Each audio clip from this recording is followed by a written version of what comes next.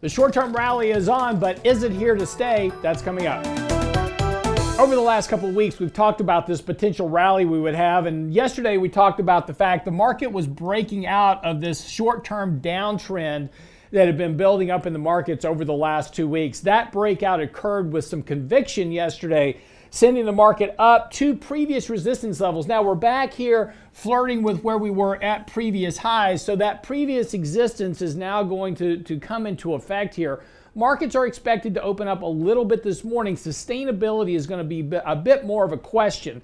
But in the short term, we've got some good positive events developing. Money flow indicators and MACDs are turning up, heading towards a buy cross here. That would suggest more upside for the markets. That would coincide with this traditional Santa Claus rally.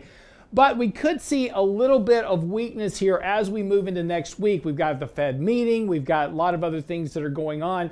So again, there could be some headlines that present some short-term weakness in markets, but I don't expect any serious downside here over the course of the next couple of weeks as we move into the end of the year. It's possible, but again, with signals turning back positive, money flows improving, we should see that continue.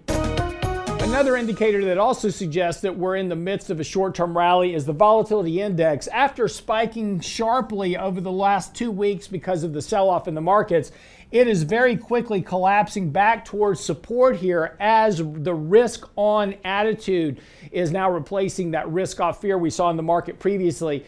Another indicator as well are bonds. We mentioned previously that bonds had gotten very overbought on a short-term basis. In fact, the 10-year Treasury bond had broken above its 2 standard deviation move, above the 50-day moving average.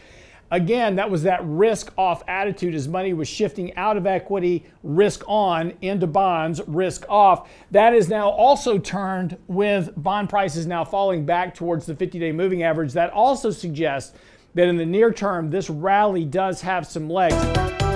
It doesn't mean that the market's just going to take off and go to all new highs here over the next 3 weeks as we get into the end of the year. It's certainly possible, but it would not be surprising. Markets are back to overbought on a short-term basis. We could see some sloppiness in price action as we move through next week. Mutual fund rebalancing is finishing up here.